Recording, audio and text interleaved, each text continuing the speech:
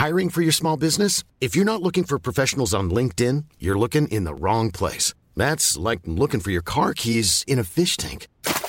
LinkedIn helps you hire professionals you can't find anywhere else, even those who aren't actively searching for a new job but might be open to the perfect role. In a given month, over 70% of LinkedIn users don't even visit other leading job sites. So start looking in the right place. With LinkedIn, you can hire professionals like a professional. Post your free job on linkedin.com/people today.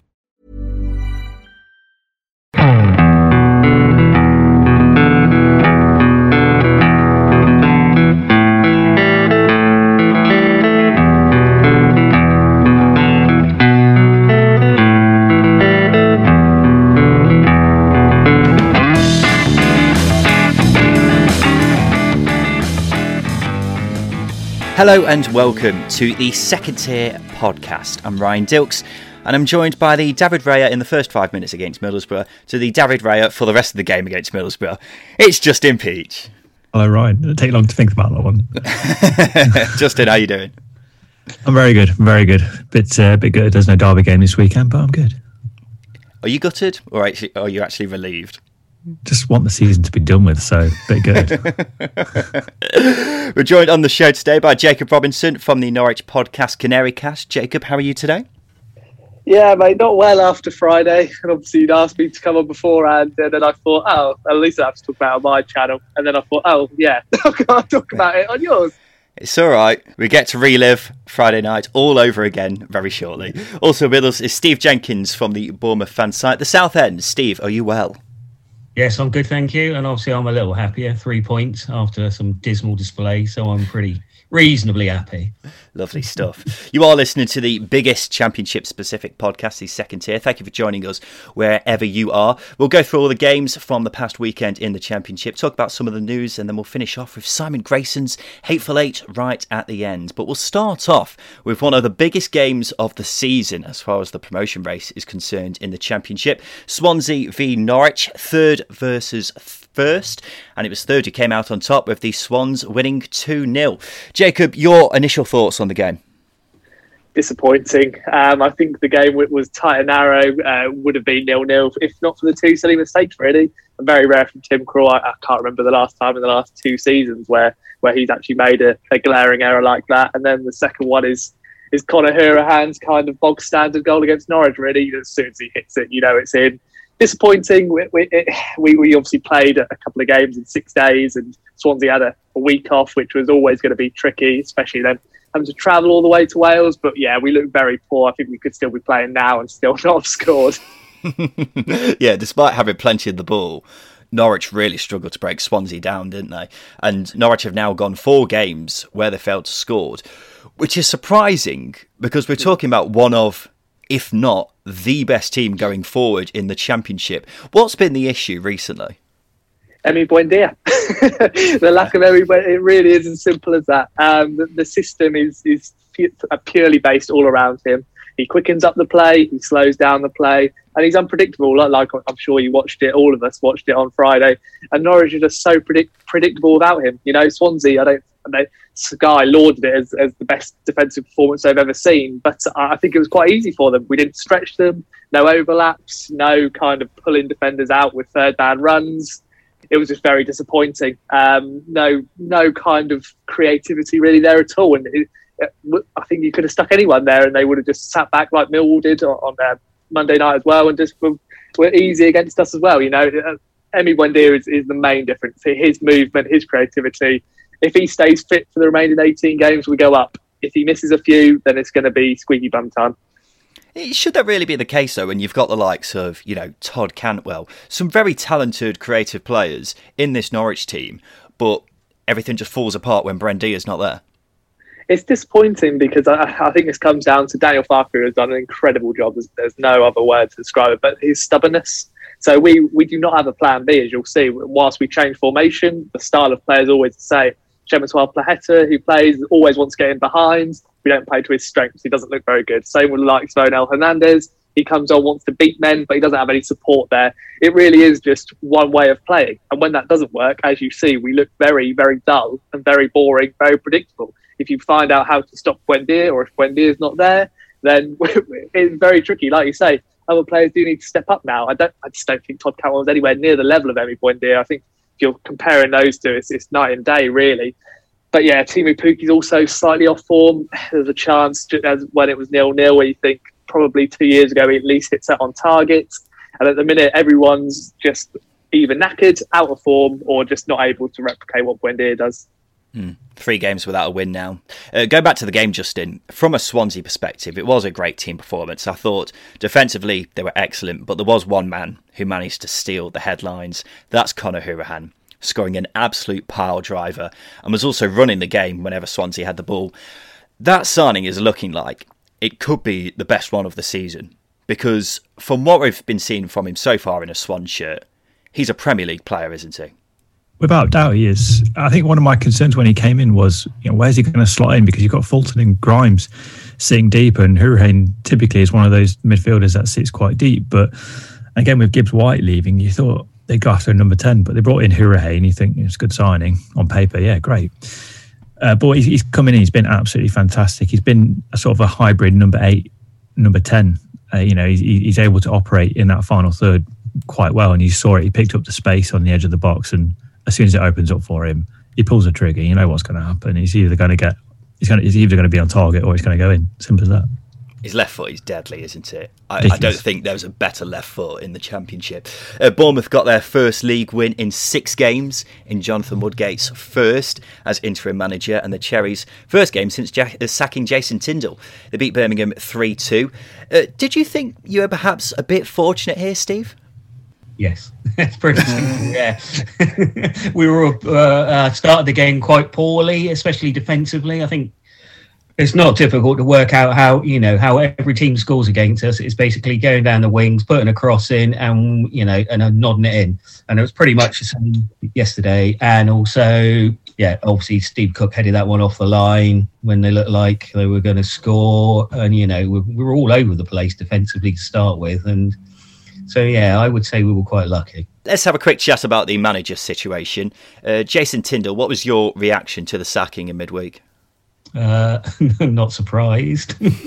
I think it's really disappointing. I think for the whole season, I was hoping it was really going to work out for him, and he was going to come in and do really well. And he sort of we did all right, obviously, at the beginning of the season, but he all our performances have still been, I would say, below par, and he never quite grasped what we should be capable of when you've got a squad that's come down and you've kept quite a lot of that squad, and we just never quite looked like, we always run in at like 80 or 90% rather than 100%, and it always looked like there was a mistake in the team at some point. I don't know, it just didn't look like he had full control or a really good plan to how we were going to play, and and he didn't look like he was quite inspiring the players. I don't know, it was difficult because he did all right, and then it just didn't look quite like it was working for him. But he has got lovely hair. Frank Lampard and John Terry have been linked with the job. Would you fancy either of them? And if not, who would you want? God. Yeah, there's been a lot of discussion about, I can't see Frank Lampard taking the job. I really can't. I don't know why would he. I just can't see it. So, and I think John Terry, he's a completely unknown quantity. I know he's maybe very good, but if we take him, we're taking a risk, because that's like replacing one rookie manager with another rookie manager, which we've already got going really in Woodgate, and then so we're going to replace him with someone else who's got no actual experience at as a manager of a team. So you don't know what you're going to be getting. He may prove to be absolutely an inspired signing, or he might just fall flat and be pretty much like what we got already. So I think so I'm undecided. I would probably say no to John Terry. But then I've been looking at all the other options, and I think I tweeted something about this morning how uninspired I was by probably all of them. I see that Tony Pulis come in at 3-1 this morning, which is frightening. Good God, no. We don't not want him, Who else is on there? And then Woodgate, and then I think, again at 20-1, we're looking at people like, basically people who are out of work, like Pearson, Danny Cowley, even Harry Redknapp was on that list. Jesus Christ, we didn't need Harry Redknapp back, do we? As much as I love him. And obviously, Benitez was on there, and we'd all love Benitez as manager, but that's never going to happen either. So I don't really have an opinion on who it should be, because I just can't make my mind up on any of them. Just someone who's probably a bit younger and a bit forward thinking, rather than just going back and being a bit desperate. Fair enough. Let's quickly mention Birmingham, because it was a game where they probably actually deserved something from it. And that's been the case now for the past 3 games, I think, off the top of my head. But they have now fallen into the bottom 3. 1 win in 11 games. It's not looking good, is it? It isn't. And are we surprised? Well, am I surprised? No. I think when you give teams the goals that Birmingham gifted Bournemouth, I think I go back to the Billing goal to make it 3-2, and the defending genuinely was a joke. San Jose, who is capped by Spain, very experienced, left his man. It's criminal. It's absolutely criminal, and that's why they're in the bottom 3. For a defensively set up team under Karanka, the defending all season from Birmingham City has been dreadful. Simple as that. And that's the reason why they're in the bottom 3. And then you add into the mix that they can't score goals. Yeah, it's a bottom 3 team, quite simply. Yeah, and I think a lot of Birmingham fans will struggle to disagree with you at the moment. Quick mention for Christian Pedersen's goal, though, which was disallowed. Oh, yeah. My God, that was goal of the season if it was allowed. It was. It was amazing. Jacob and Steve, thank you for now. We'll bring you both back in a bit later on to play Simon Grayson's Hateful Eight. But me and Justin are now going on a trip around the grounds with you, listener. And we'll start off at Ashton Gate for the 7-side derby between Bristol City and Cardiff City. It finished 2-0 to the Bluebirds thanks to goals from Curtis Nelson and Kiefer Moore, but it's now 3 straight losses for Bristol City. Jack Dawson's from BS3 Talk. First of all, Jack, what did you make of the game? It wasn't good at all. A damning stat is that Bristol City have now lost more league games with 13 than Birmingham, in 22nd place with 12, and Sheffield Wednesday in 23rd place with 12. So I think that just about sums up City this season. We either win or we lose, but when we lose, we just look terrible. And yesterday was the same. 1 shot on target again. Cardiff, I think, had won 1 game in their last 10 or 8 without a win. And to not even threaten them was just terrible. There was no real attacking impetus. You can blame injuries all you like, but ultimately, when your front 6 is Henry Lansbury, Joe Williams, Hanno Masengo, Famara Jeju, Naki Wells and Antoine Semenyo, in any championship game you should be creating chances, and we just didn't yesterday. And it's kind of, I think that's the worst performance of the Dean Holden era so far. It was just terrible. No real inspiration, no one looking to... They didn't play like it was a derby ultimately, and I think that's what really let us down. I think Cardiff had their game plan, Mick McCarthy set them up well, and ultimately we just couldn't deal with their crosses into the box. Yeah, it's 3 straight losses for Bristol City now, Jack. After a couple of decent results not too long ago as well, but the playoff push is slowly starting to fizzle out, isn't it? It is fizzling out, unfortunately, but just that's because we're simply not good enough. I think despite the injuries, we've still got a good core of championship players, although the likes of Antoine Semenyo and Zach Viner and even Tariq Backinson are probably playing more championship minutes than they should. I think it's probably summed up by the fact that we had to recall a winger from Grimsby, Awura Edwards, and throw him in at Brentford in midweek, Brentford away, just because we were so short on players. But ultimately, I think there's a good core for a championship team there. I think a back 3 of Dan Bentley, Thomas Callas and Alfie Mawson is very, very solid foundations. And I think from our JJ and Naki Wells, they should be by now, they should have more of an understanding than they do. I thought that's got a real potential to be a good championship strike pairing, but playing Naki Wells on the wing, it's just not working. And ultimately, that's what's cost us. We're not scoring enough goals. And then ultimately, at the start of the year, we were solid defensively, but now we are leaking goals as well. It's never a good combination, is it? Yeah, we were talking about the injury crisis in midweek because it is just remarkable, isn't it? If it wasn't for all of these injuries, where do you reckon Bristol City would have finished this season? It's very difficult to say. When you go back to the start of the season, we won our first 4 games. We were looking brilliant with a fully fit team. I think the formation for one will be very different. I believe without injuries, we'll be playing a 3-5-2 with Patterson and Vyman as attacking 8s in the midfield. But because of the injuries, we don't have the wing back to do so. Adrian Mariappa at left back has been, well, he's not a left back for one, but it was targeted by Cardiff. I think Mick McCarthy went to the Brent, whether it was essential travel or not, he went to watch us against Brentford in midweek, and all 3 goals came from our left-hand side. And we've got 4 left backs, and they're all out injured. So it's Mariappa, a makeshift left wing back, which is really stopping us from playing that formation. And again, Cardiff exploited it.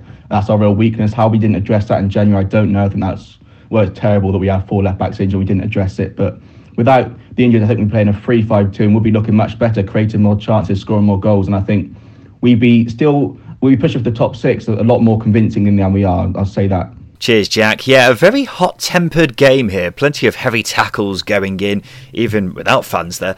There was one moment where Harry Wilson was being substituted for Cardiff. Jack Hunt informed him that he thought he should get off the pitch quicker. When Harry Wilson informed him that he didn't want to get off the pitch quicker, Mr. Hunt shoved him to the ground, which wasn't very nice, was it? But it's 3 straight losses for Dean Holden's side now, Justin. Before the game, he asked fans to send him videos explaining how much this game means to them, so he could show it to the players before the game. That obviously didn't work out very well, did it? But Bristol City were really poor here, weren't they? They were, and it's not particularly surprising. I know we can talk about injuries and curtailing the season. Obviously, Chris Martin's now injured. But with that in mind, they're still so poor going forward. That's 5 defeats in 10. 5 of those defeats have been with an opposition clean sheet. So they're not scoring. And when you've got Naki Wells and Famara Jeju as a couple of your strikers who cost in and around 10 million for the pair of them, you expect so much more, and even chance creation is just so low. But yeah, it's just going to be a season of complete obscurity. You'd argue that it's potentially a step back from last season under Lee Johnson as well, which, considering how poor Bristol City became throughout last season under him, yeah, it's not great. No. Jack on Twitter called the performance bad. KH called it pathetic. John said it was gash. No one a fan then? No, not really. No. It is surprising, really, isn't it? Because they put in a decent performance against Brentford in midweek, despite losing. And then the game against Derby the week before was just shocking. And it was much more like that Derby game, wasn't it? So yeah. This was a chance for them to build upon that Brentford performance, but they just didn't do it. But for Cardiff, Ian said the performance was conclusive. I think it was a case of Mick McCarthy setting up his team brilliantly. They went with a back 3 of Nelson, Flint and Morrison, and Bristol City just could not break it down. I mean, first off, try winning a header against that back line. Oh my God. And then if you try to play through them, you've got Volks and Rules sat in front who are just brilliant in stopping attacks. It was a tactical masterclass from Big Mick. Yeah, and a lot of credit should go to Mick McCarthy for how he's getting his Cardiff team playing how we thought they should have been playing for the whole season, really. Yeah, I know they scored from another set piece, and that won't change because they are really good at scoring from set pieces. But what we've seen from Cardiff, and I've said it a couple of occasions under Mick McCarthy already, they've just got a little bit more character about them. They're creating more from open play as well, which has been the biggest criticism for them under Neil Harris. They created 9 chances compared to just the 3 from set pieces. A few weeks ago, that would have been the other way around. So McCarthy is having a massive impact, and credit where credit is due. Playoffs is probably a bit too far, but they can creep up the table quietly. They're doing it very well. Well, you say playoffs out of the question. 11 points off the top 6 with the game in hand. Oh, I mean, they've got Rotherham and Coventry coming up next, so who knows? You can never rule anything out with Big Mick in charge, Justin. There was a scary moment in this game for Alex Smithies in goal for Cardiff. He went off after 11 minutes after feeling unwell. He had his blood pressure checked and was stretchered off. According to reports, he didn't go to hospital and stayed in the physio room for the match. Mick McCarthy after the game said he wasn't sure what was up with him, but when it's not obvious what's wrong with him, it makes it all the more scary. So hopefully he's okay. Let's move on, Justin, to the side who are looking irresistible at the moment, and that's Brentford. They beat Middlesbrough 4-1, although the argument could be made that the scoreline was perhaps a bit flattering because David Raya had to make some amazing saves. Billy Grants from the Brentford podcast besotted. Billy, thank God for David Raya. Fair play to David Raya, who redeemed himself plus much more that match. For the 4th game in a row, we succumbed to conceding to a goal from a set piece lobbed into the area to cause absolute mayhem. The goal, it was not too much unlike the goal against Swansea. You can argue that Raya was fouled, but the trend is worrying. Ball comes into the area, Raya comes to the ball, Raya misses the goal, opposition score. However, after that, Raya was unbelievable. He pulled off a series of incredible reflex saves. The difference between previous seasons and this, beforehand, we would have conceded those goals, but now something seems to have changed in the team. There's a new mentality which has ensured that we don't panic despite having a rocky spell, then we go on and punish the opposition. Yeah, who cares about how many chances you concede when you're just so ruthless going forward? And that's summed up by none other than Ivan Toney, who got on the score sheet twice yesterday. He is just a phenomenal player, isn't he? Ivan Toney is an incredible player. We'd have been Premier League now with last season's team still intact if we managed to get him in last January, as we very nearly did, to play alongside Ollie Watkins. But que sera. He's the most deadly striker at Griffin Park since Dean Holdsworth, who scored, I think it was about 40 goals in one season. He's a different type of striker to Watkins, but more deadly. He's strong, he's incisive, and he's a right handful. He had a lean spell for a few matches, but in that time people failed to mention that he was busy setting up goals on the wing and helping out in defence when we needed him. He's a very good player and will be playing Premier League football next season with or without us. Well, you say with or without you. At the moment, you've got to assume it's going to be with Brentford because you're the form team in the Championship. You're absolutely flying at the moment. You're in the top two. You must be feeling pretty confident about promotion. I've been supporting Brentford for absolute eons and I've seen it all with this club. And one thing I know about Brentford, never presume anything. We've had 10 playoff losses out of 10, I think it is. I think it's 6 Wembley and Cardiff final losses out of 6. We were the first team to lose in the lucky dressing room at Cardiff. I mean, it's just, honestly, you couldn't write it. That is so Brentford.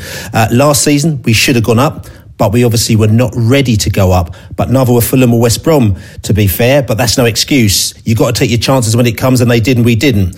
But we've learned from that defeat and we've become more resilient. Bouncing back from going behind to Warnock sides, not losing games 1-0 like we did last season, seeing games out and putting teams to bed. We're looking good, and yes, I'm quietly confident, but there's some very good teams in and around us, and there is still a long way to go. So ask me again in April. Cheers, Billy. The Irish Bees on Twitter called the performance unbelievable, with emphasis on the B. Get it? It's an easy pun. I like it. Yeah. It is. Jake called it clinical. Justin, you could point at the chances Brentford conceding in this game and maybe make an argument that if they didn't tighten up, then in the near future, things like this could come back to bite them. But when you've got a man between the sticks like David Raya, he can have games where he saves points for his side. Is he the best keeper in the league for you? I said that at the start of January, didn't I? When we did the teams of the season, I put him in my team of the season. So yeah, for me, he's the best keeper in the league. For me, Tim Krul's up there as well. But when you see games like this, it's hard not to just really appreciate how good a goalkeeper he is. I mean, the first goal was his fault, and that's probably a big weakness in his game when it comes to crosses and what have you, isn't it? But shot stopping, ball at his feet, he is superb. Ivan Toney got 2 more goals to add to his tally. 22 now for the season. Only one player's got 30 or more ever in a Championship season. Ivan Toney's is only 8 goals off, and he's still got a third of the season left to go, Justin. I think what we are watching in Ivan Toney is the best striker the Championship's ever seen. I mean, goal scoring alone, he's showing that. He could easily get 35 goals, let alone 30 this season. But I've said it before and I've said it again. If you think Ivan Toney is just this goal poacher, then you are seriously wrong. He drops deep, he helps link up play. He is the perfect all-round striker. His passing, his ability in the air, his pace, his movement, and of course his finishing. He could do it all, and he's showing no signs of stopping. To score goals as consistently as him is just miraculous, and I think in the future we'll look back on this season for Ivan Toney as the standard bearer for all other top Championship strikers. Do you know what I mean? Yeah, I do. When you've got a team like Brentford going forward, yeah, they've had strikers who have who've scored 20 plus goals for the last 3 seasons. That is not only a testament to their recruitment, but also the players they put around them. Because the amount of chances they create, if you've got a clinical striker, they're going to score 20 plus goals in a season.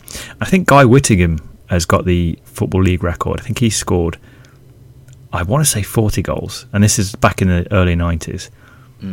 So if you can crack that, then yeah, you're probably you're right in saying he's the best striker Championship has ever seen. I think ever since it was renamed to the Championship, he definitely is. Yeah. Because as I say, it is quite surprising, really, that only one player's ever got 30 goals in a season, and that was Glenn Murray. But for Ivan Toney, he looks like he's going to piss it, quite frankly, isn't he? But hey, Brentford absolutely flying. 20 games unbeaten now, 7 wins from the last 8, sitting second in the table, just a point behind Norwich in first. If anyone wants to make an argument for Brentford not going up this season, I'd love to hear it. Just quickly on Borough, Justin, Neil Warnock said after the game he's never been as satisfied with a 4-1 loss. And it's a fair argument, really, isn't it? They created so many chances, and it's weird saying this after losing by 3 goals, but he could be very happy with what he saw here, can't he? From certain perspectives, yes. Obviously, I think the goals they conceded were fairly sloppy. But as well as that, they could have been 4-1 up at half-time. They could have been 4-1 up. It was that sort of game. And it would have been a different story if they'd put the chances away. But that's been Borough's problem all season. They've now lost, I think, 4 home games in a row now, which needs to be addressed quite quickly. And then as soon as that is done, they're 5 points off the top 6, so it's still within reach.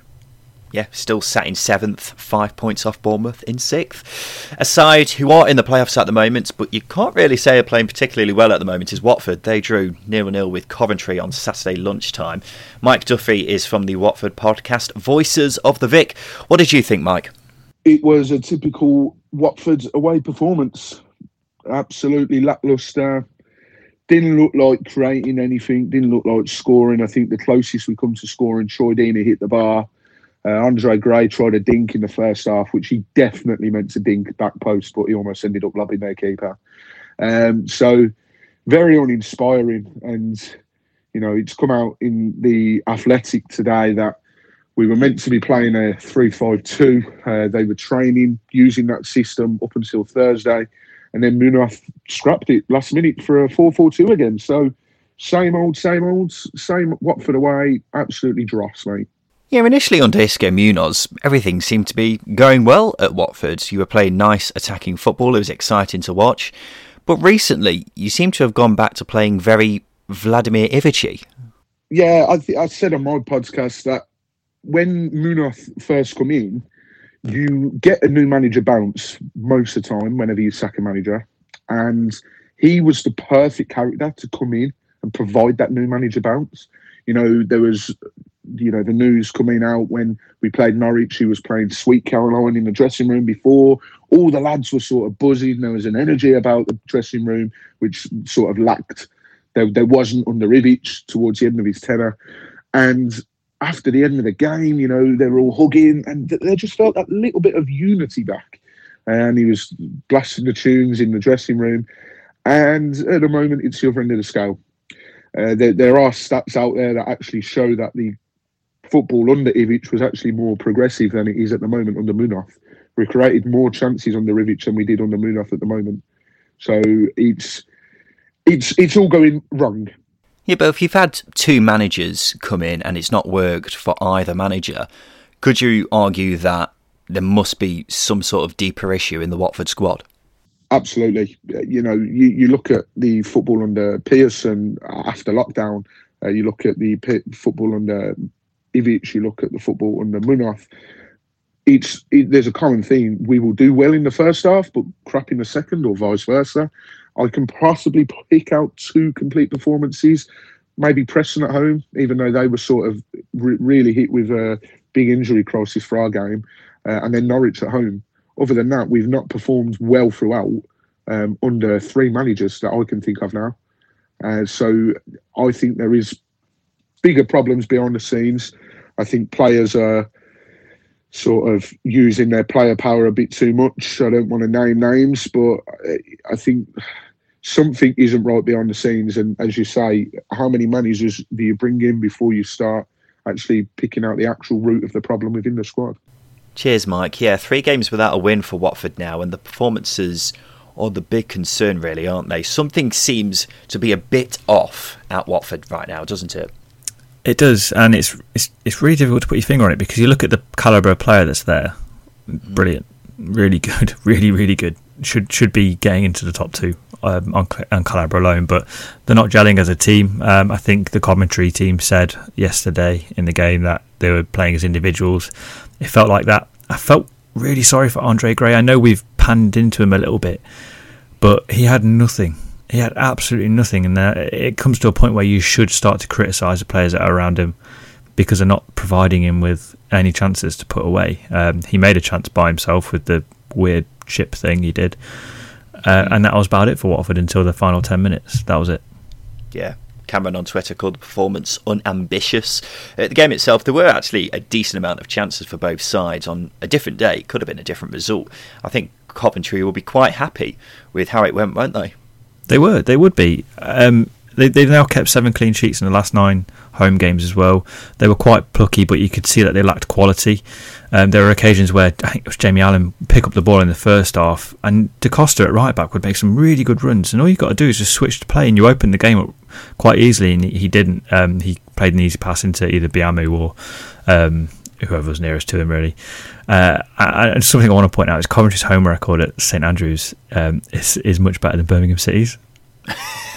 They've played 31, won 16, drawn 11, and lost just 4 times. I like that. I really enjoy that. Stats like that are amazing. The Coventry back three, I thought, had a great game. Yeah. Callum O'Hare looked lively as well. Mark Robbins will be pleased with what he saw. Results around Coventry not going their way hasn't helped this weekend, though. 3 points above the relegation zone, and they're looking over their shoulder a bit. One of the sides who's having a good go at pulling out of the relegation battle, though, is Rotherham, who won again. 4 wins in 6 now for the Millers, the latest coming in a 2-1 victory over Preston. Matt Lax is from the Rotherham United podcast, and your boys are flying at the moment, aren't they? It was superb at the minute. 4 wins out of the last 6, 2 in a row, 3 away wins in a row. Well, I think that's the first time since something like 2003, 2004 we've had 3 wins away in a row in the Championship. And it's the first time under Paul Warne we've had back-to-back wins in the Championship, which I think is a major milestone in terms of putting forward some consistency. And as everybody knows, it's a very obvious thing to say, but if you start winning a couple of games on bounce, 2, 3, 4 games on bounce, the chances of being anywhere near a relegation zone is going to be basically 0. So it's important to keep up this consistency. We weren't at its best yesterday against Preston, but it's all about picking up those 3 points, and it's a very, very important couple of results. Yeah, what's changed with Rotherham? Because it seems like something's just clicked and results have just started going your way. The change came after the Everton game of the FA Cup. There was a game that nobody really wanted. Many teams in the country, not just Rotherham, didn't want the FA Cup games particularly. But we were outstanding against Everton, and we were very unlucky to lose only in extra time. And it seems like that performance has given the whole team confidence. And then we've just sort of taken that forward. Beat Derby, beat Middlesbrough, beat Derby again, now beat Preston, had a good 3-3 draw against Stoke.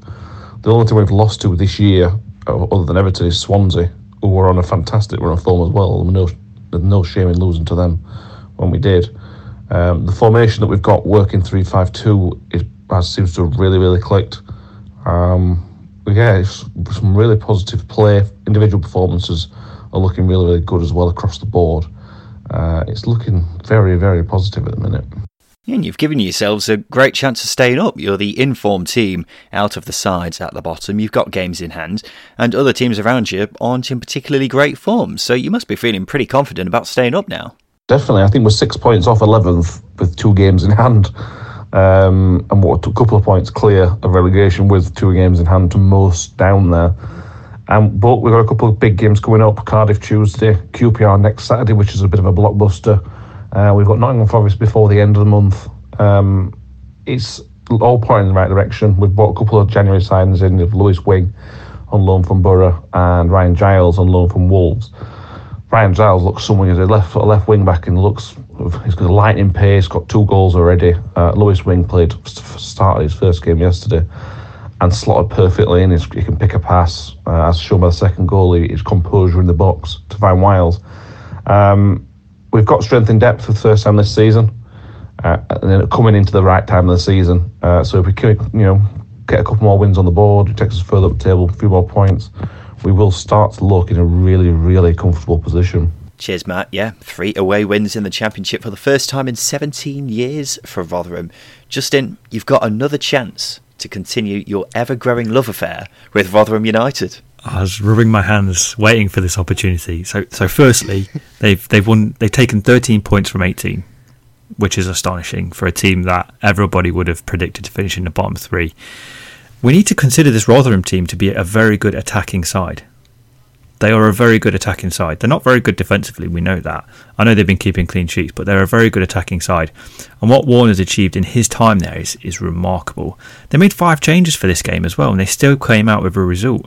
And as you say, it's 3 wins on the trot for the first time in 17 years in the Championship. What Paul Warner's done recently as well, he switched it to a 3-5-2, and he's been employing that the formation that he's been employing has been key to their turnaround. I don't think it's really been a turnaround, actually. I just think the amount of games he had called off, you couldn't really get a bit of momentum. But now Rotherham have momentum. They're flying, and they've scored 13 in their last 6 games, which is amongst the highest in the league. And Lewis Wing, cracking signing, because he was superb in this game as well.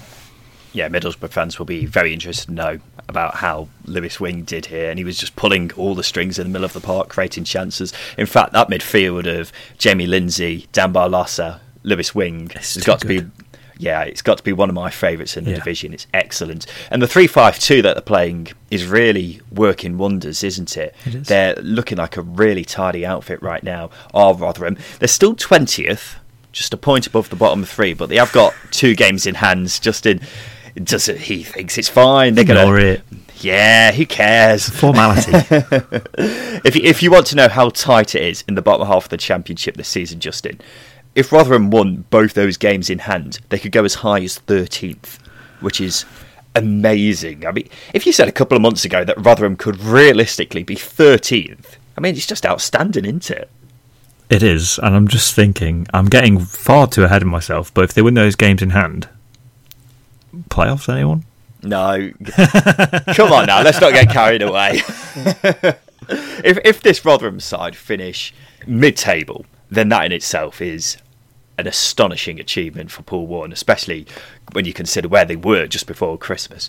But for Preston, I think this was quite cruel, really, Justin, because they had a fair few decent chances in this game. Speaking of cruel, this is incredibly cruel, but I'm going to say it anyway. Plenty of Preston fans were very annoyed to see Joe Rafferty playing at left-back instead of Greg Cunningham when the lineups were announced. So when I saw he scored a brilliant diving header into his own net in the first minute, I'm very ashamed to say I laughed. Very, very hard. I'm sorry, Mr. Rafferty. But Alex Neil said after the game that he thought they could have won. They did have a few chances, didn't they? But how many times have we been here when we've said Preston have had a few chances, but they've not put them away? It's that same narrative we've been leading with the whole season, where the one thing that the team has always missed is a number 9 that can put the ball in the net. They've got an array of attacking players. You've got to look at Anthony Gordon came in, the Scott Sinclair, Ben Whiteman, etc., but they just don't put the chances away regularly enough, and that's why there will be a mid-table team until they bring in a number 9. 1 win in 6 games now for Preston. And I look at the table, Justin. How are Preston 11th? They never seem to be in form. That's a good point, actually. It doesn't make any sense to me. It's a really good point. It's mental.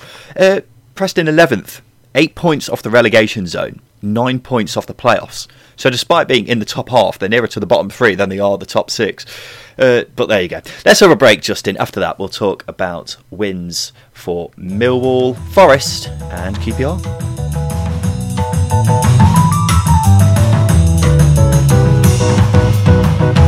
I tell you what, there's nothing I love more than a classic football shirt. I've got loads of them. A Juventus shirt, Marseille shirt, even an Antalyaspor shirt. One of the reasons I've got so many is because I can get them for a great price from classicfootballshirts.co.uk. They've got shirts for teams from all over the globe, and that of course includes championship clubs. So if you wanted a classic Wednesday shirt, Reading shirt or Barnsley shirt, whoever you support, they'll have something for your club. It's not just shirts either, they've also got tracksuits, baseball caps, socks, so much stuff. Have a look for yourself. Go to classicfootballshirts.co.uk right now.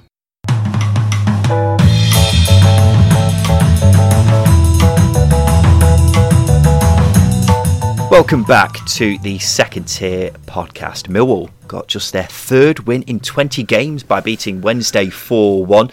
Scott Malone with a wonder goal. We'll talk about that in a sec, Justin. But for Wednesday, it's their 2nd loss under Neil Thompson as interim manager. Dan Fudge is from the Wednesday week, and your boys got a bit of a spanking here, didn't they, Dan? Yeah, we did. Went 1-0 up, thought, yeah, this is great, this is where we'll go. And then we tried to do what we've done under various managers over the years and tried to defend a 1-0 lead, which is always a mess. and then ended up getting spanked.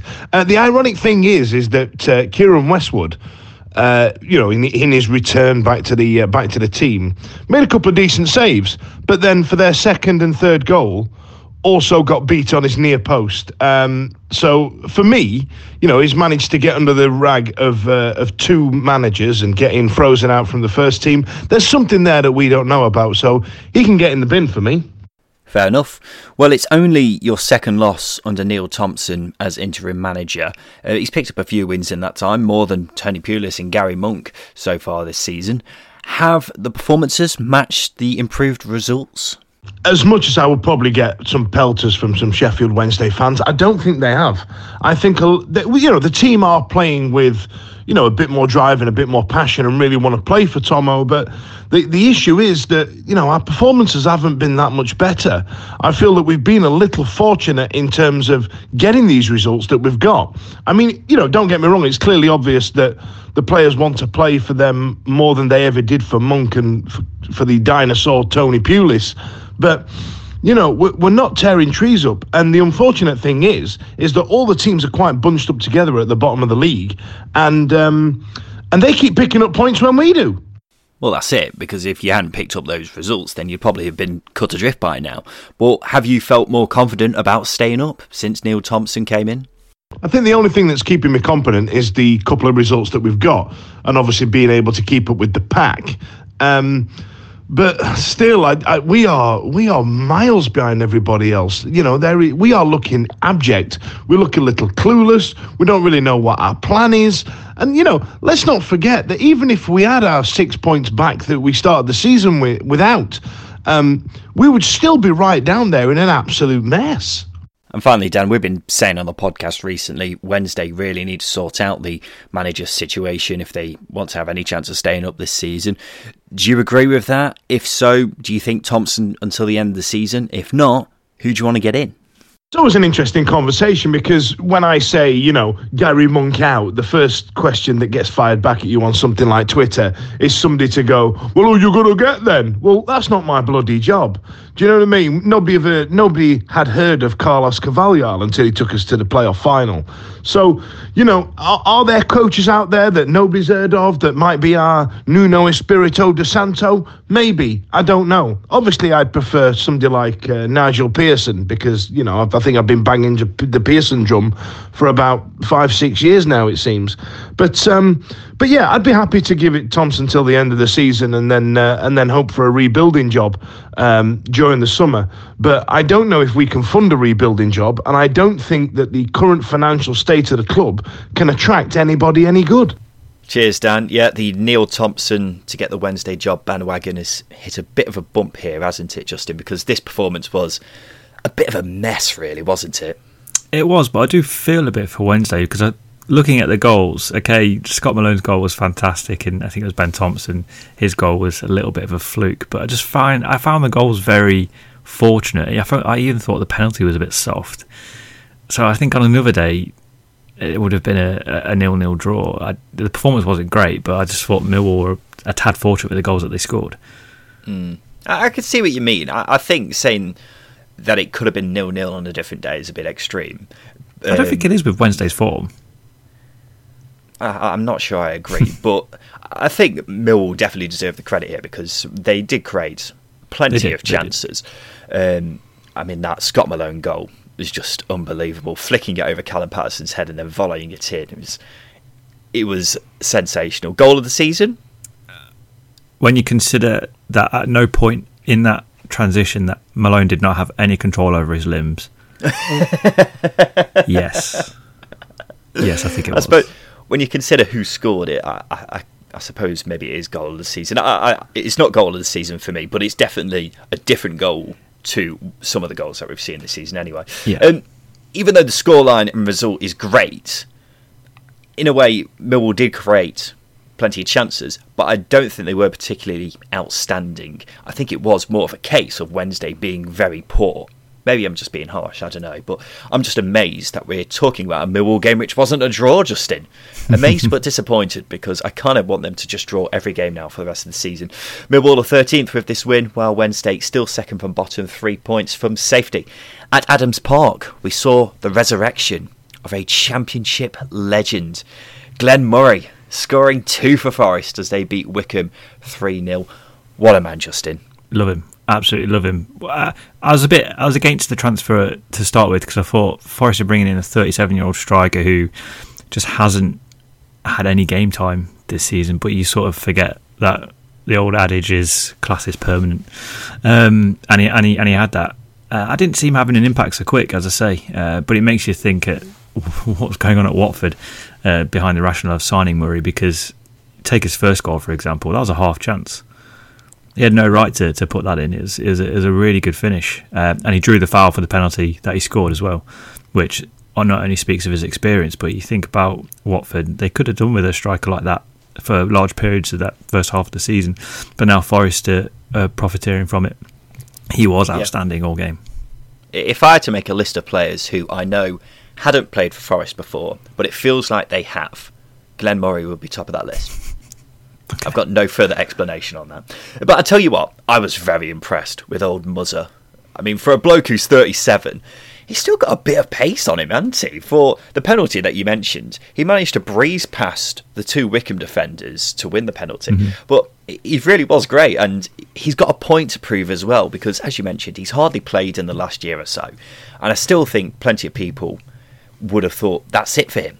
And if this game is anything to go by, there's still life in the old dog yet, because he's got a point to prove, and I think that makes him all the more dangerous to other Championship defenders. I don't know what his long-term plans are, but if he fancies going again the season after this, then this is his chance to try and get a deal, isn't it? And I think that is one of the driving factors behind Glenn Murray this season, because now he's got something to aim for. I mean, he's a professional, obviously, and he doesn't need much more motivation, but he's got that extra thing there now hanging in front of him, hasn't he? I loved seeing after the game as well, Murray, Nokia and Bong celebrating together. The Brighton boys helping old Chrissy Houghton out. Forest and Hove Albion, isn't it? Did you come up with that? I want to say yes, but I saw it on Twitter. Neil on Twitter called the performance promising. And this result really was massive for Forest, because there's now 4 points separating them and the bottom 3. Do you get the sense they're pulling away? I do. I actually do. I think this is what Chris Houghton does. You think back to when he took over at Brighton. Sam Hippier was sacked. They were around the bottom 3 really, really badly. Winless in God knows how long. He came in, stabled the ship like he's done at Forest, brought in his own players like he's done at Forest. And you're starting to see the form turn around. I very much see that Forest will start to pick up. I don't think they're in any danger of relegation. I was speaking to a couple of Derby fans yesterday, and I think the main contenders for relegation are Derby, Sheffield Wednesday, Birmingham City, and perhaps Coventry. I just don't see Forest being dragged into it at all. And as I say, I think they're going to pull away now, finish sort of lower mid-table, build for next season. I don't think you can rule Forest out of relegation just yet, but I will say I'd be very surprised if they were to go down, considering the standard of player that they've got in that squad. And also, I think there are 3 teams who are much worse than them.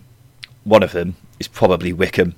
Matt on Twitter summed up the result from a Wycombe perspective by saying, relegated. I do feel sorry for poor Wycombe. They're becoming a bit stranded at the bottom of the table now, aren't they? 12 points from safety. And they got taken apart here by Forest, didn't they? They did. They've conceded 16 in the last 6 as well, and that's something that needs to be addressed, because at one point in the season they were picking up points quite resolute, not conceding many chances, and that seems to have escaped them completely. One thing I am quite happy seeing is Ik Piatsu coming into form, because even I think he had a goal disallowed in this game, and he looks quite sharp, and if they keep creating chances for him, maybe they can go 1-0 up. Obviously, a bit difficult last week against Brentford. They did that, but they need to find a balance again, because it's a scary run of form for them. Yeah, they're never going to score a hatful of goals, are they? The best chance they had of staying up was by shithousing it, basically, and that is what Ainsworth has been trying to do this season. But recently, other teams have been picking up wins. Well, Wycombe just quite frankly haven't. Their next games are Wednesday, Huddersfield and Derby. 3 gigantic games, but even as I say that, they could win 2 of them and they're still quite far behind the rest of the pack. What we're saying, if they don't beat Wednesday on Tuesday, then they're down? I think so. They're 12 points off Derby at the moment in 21st, and it's just looking like too much of a mountain for them. It's sad to say, but I think we might be having to relegate Wycombe even before Easter at this rate. 4 wins out of 5 for QPR, who have really turned the corner all of a sudden. Their latest win came against Blackburn, Johan Barbe getting the only goal of the game. Fantastic result for Rangers, but Blackburn will be wondering how they didn't get something from this game. They will be, but I think that's down to QPR. I'm a big fan of what QPR are doing at the moment. But as you say, from Blackburn's perspective, this game has been quite consistent after the new year. I think it's our first defeat in the new year in the league. But the standard of play is just nowhere near it was in the first sort of quarter of the season. You know, they're not as clinical. They're not creating as many chances. Still creating chances, but not as many. And goals have dried up. It's just 10 in the last 10, which isn't too bad, but considering where they were, it's a massive drop off. I think you might be being a bit harsh because Seny Dieng was man of the match here for me. He made some crucial saves and has actually played an important role in QPR's recent run. He's only conceded 2 out of his last 5 games. And here's a question for you, Justin. When you talk about goalkeepers in the Championship, and we talk about the best ones in the Championship, you think of Tim Krul, David Raya, Asmir Begovic. They're all in goal for top 6 sides. Outside of the top 6, is Seny Dieng the best one for you? I'm just looking at the table now. I think so. Bryce Samba is one of them as well, but he's a top 6 goalkeeper. Forest have had a really, really bad season. But yeah, I think so. Dieng, Bryce Samba, and maybe Simon Sluga. Bielkowski would be the other one for me. But I think in terms of all-round goalkeeping and based on how he's done this season, then Dieng's been nothing short of sensational, really. He's been at the club since 2016, only been given his chance this season, and quite frankly, I think QPR could have been in a bit of shit if it wasn't for him, because he's kept them in a number of games and won points on his own. He's been amazing. And QPR fans won't thank me for saying this, but they'll do well to hold on to him in the summer, especially after games like this where he has been man of the match by quite a distance for me. But back to the game, and this result takes Rangers up to 16th. After looking like they were in a bit of trouble not long ago, they're suddenly looking alright, aren't they? Yeah, I think we're starting to see a QPR side that we were expecting to see earlier on in the season. We said that we've been fans of their recruitment, and it just wasn't gelling. And Warburton, to his credit, has not only changed the form around, but again, going back to character's massive in the Championship, especially when you're in the lower half of the table. He's turned that around as well. It's 1 defeat in 6, and it's been a big week in terms of character, as I was saying. They went 1-0 down on Monday night to Watford. Very difficult team to break down. They kept plugging away until the end for a win, and it's the same here against Blackburn. They scored early in the second half, and they kept a very good attacking Rovers side out. So for me, credit where credit's due. We were calling for Warburton, not calling for him to be sacked, but we had our doubts about him. So yeah, he's turned it around really, really well. Well, I think all QPR fans, the vast majority of QPR fans, were in exactly the same boat as us, saying Warburton's got to go, but fair play, here we are, and they're climbing out of the relegation battle, aren't they? For Blackburn, just quickly, I think it was a very frustrating game for them. They would have expected to win going into the game, considering how well they've been doing recently. 6 points off the top 6 of Blackburn. They have got a game in hand, though. Luton won, Huddersfield won. We talk about teams who, for them, it wasn't their day. Luton will be wondering how they didn't win this game by at least a couple. Some of the chances they had, bloody hell, Justin. Yeah, it's been a strange season for Luton, because you say on one hand it's been very good, they're sort of lower mid-table, cracking season, but players like James Collins haven't been scoring as many goals as they did last season. Just haven't been as productive in the 18-yard box as they have been previously, which is strange considering how bad Luton were at this point last season. But they had individuals scoring goals, and perhaps it's more of a collective display. But yeah, they'll be frustrated with it. And these tight games where you sort of think Luton Huddersfield should be looking over your shoulders, maybe. I think Huddersfield more than Luton. Just quickly on Luton, I'd say obviously it was frustrating not to get the win, but it's got to be encouraging considering the chances they created. It was just they didn't have the person to put it back into the net. But I am getting increasingly worried about Huddersfield, Justin. As we've just mentioned, they should have lost this game. They've picked up 2 points from their last 6 matches.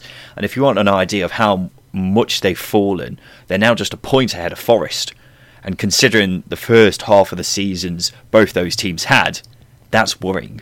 Now 17th, 5 points above the bottom 3. And that points gap seems to be shrinking every week when we talk about them, doesn't it? It does. When you've got someone like Rotherham who are picking up points, and Forest as well, and Derby, they'll have a run of form again at some point. It drags teams down. Obviously, Wednesday picking up points as well. It's squeaky arse time, isn't it, for a lot of teams? And the only caveat to Huddersfield is it was 4 straight defeats. They've arrested that side with two draws on the trot. Could be something to build on. Possibly. They have got Wickham coming up in the week's time, so you'd expect that to be 3 points. Final game of the weekend was Stoke 0, Reading 0. Just 3 shots on target in the whole match. Reading didn't have theirs until the 79th minute. That's all I'm willing to say on this game. Now it's time for this.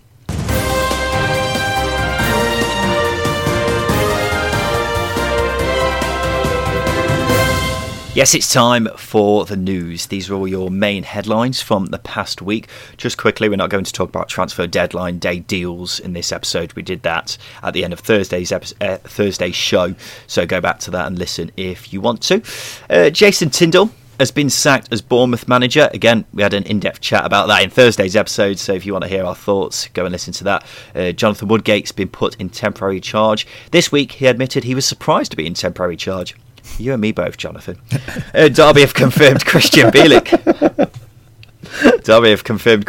Has suffered another ACL injury. He had the same injury back in January last year, which kept him out for most of 2020.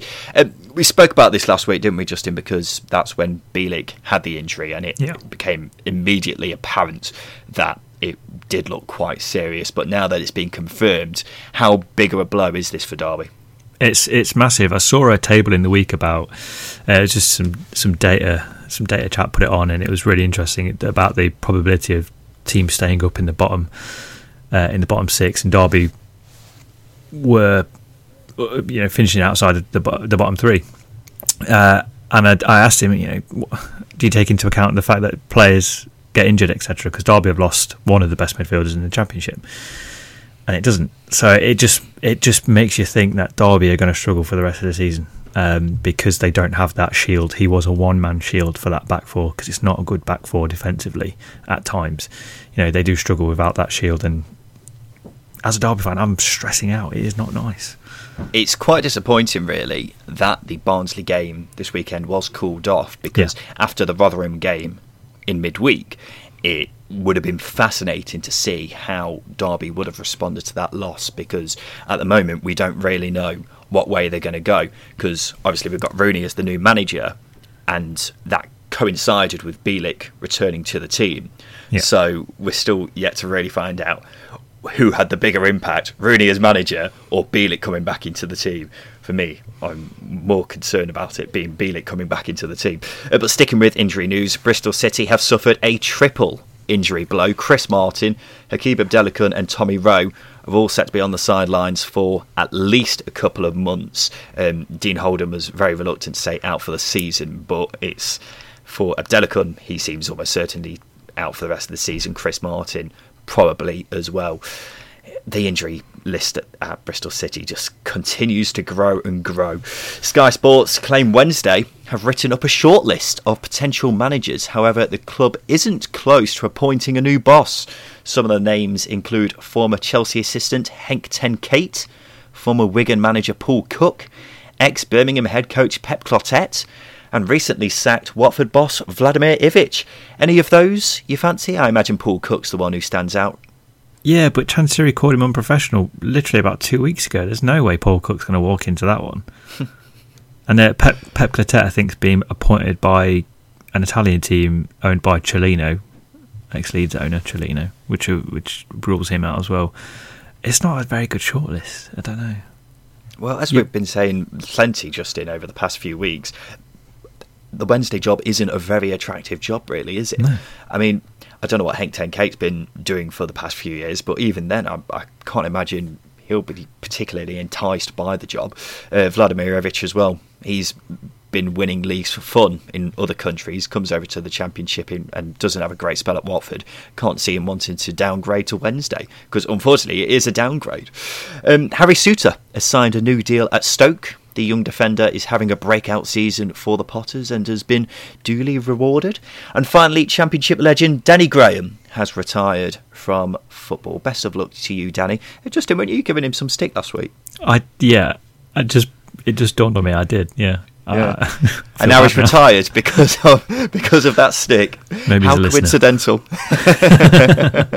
Right, let's do some polls, Justin. So this is the part of the show where we ask you 3 questions on Twitter that we want to get your thoughts on, listener.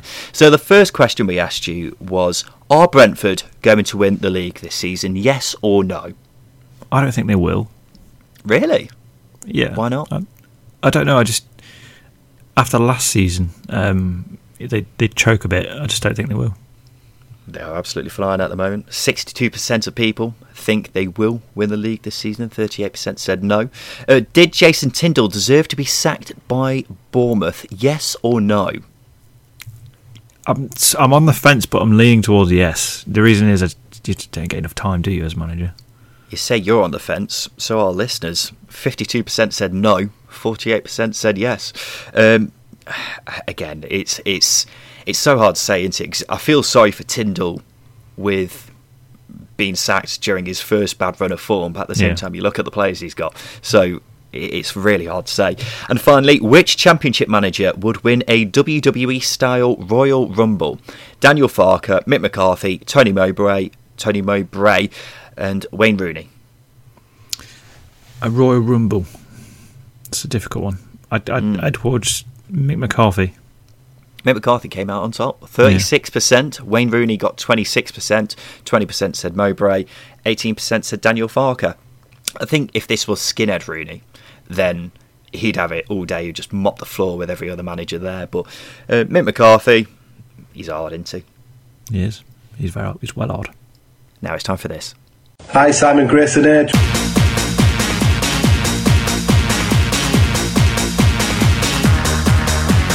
So this is Simon Grayson's Hateful Eight. Welcome back to the show. Jacob Robinson from the Norwich podcast, Canary Cast, and Steve from the Bournemouth fan site, the South End. Jacob, you've got experience at Simon Grayson's Hateful Eight before. Are you confident of being able to carry on your good form? I'm going to say I'm mellow about it, and I'll try my best. Go with that technique. Staying level-headed, I like that. So I'm going to ask the boys here to name 8 of a certain subject. All they've got to do is work together to name all 8. So, for example, if I would say, name the 8 teams who were most recently promoted to the Premier League, and Justin would say Leeds, that's 1 down, and Steve would say Fulham, that's another down. But if Jacob would say Gateshead, then he'd be out. So what you need to do, gents, is give me all 8 answers without all 8 of you being eliminated. So since we've got a Bournemouth fan and a Norwich fan on the show, let's pay tribute to a legend for both sides. Can you name me Lewis Graben's last 8 clubs? I can't stand Lewis Graben, by the way. No. Well, when I said he's a legend for both clubs, that was kind of tongue-in-cheek for Jacob. Yeah. So we'll start off with you, Justin. Can you name me a club that Lewis Graben has played for, one of his last 8 clubs? Crap, Sunderland. Why are you stuttering? He's playing in the Championship now. I know, but it's the last 8, and I'm thinking the amount of loan spells he had really early on in his career. I don't want to fall into that trap again. Well, Sunderland is correct. He had a very successful loan spell there in the 2017-18 season. Steve, your go?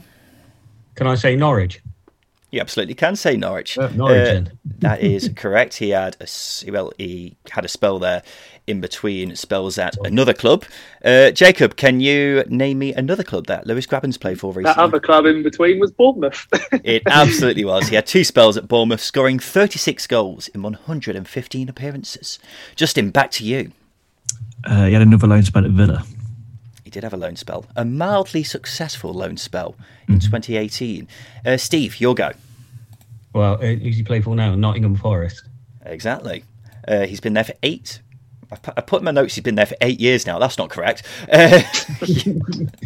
Yeah, he's playing for Forest at the moment, obviously. So you've got 3 left, and it's getting a bit tricky all of a sudden, chaps. I'm hoping that, Steve, you'll be able to help out with where you signed Lewis Grabban from when he joined Bournemouth. But we'll get back to you in a sec. Jacob, can you name another club Lewis Grabban's played for? I believe he played for Reading. He did. He had a remarkably underwhelming loan spell there in 2017. Now, you've got 2 left. This is a bit tricky now. Justin, can you name me a club that Lewis Grabban's played for? I've got 2 in mind, but I'm not sure now. But I'm going to go with a Millwall loan spell. You're incorrect. He was at Millwall, but that wasn't one of his last 8 clubs. So Justin is out. Steve, it's back to you. Is it Rotherham? Yes, he had 1 season at Rotherham in League 2, scoring 18 goals. That's where Bournemouth signed Lewis Grabban from. So you've got 1 left. This is quite tricky. Steve, do you know it? No. No, okay. This is quite tricky, and I thought this might be the one you have left. I'll give you a clue. They're playing in the Championship at the moment. Jacob, it's your go. Are they? I did not expect you to say that. Oh, no, neither Rotherham one. This one is tricky. He played for them in League 1, if that helps. I'm giving you a lot of clues here. Oh, crikey. It won't be these, but I'm going to guess anyway. Barnsley. He didn't play for Barnsley, but I suppose Rotherham, Barnsley, that kind of makes sense, doesn't it? League 1 Championship as well. Yeah, but you're wrong. Steve, you're the last man standing. Can you name Lewis Grabban's 8th most recent club? Oh. And they're in the Championship currently? Yes. I'm going to go Wickham. I tell you what, you're not miles off. It's not Wickham, but you're in the right kind of geographic area.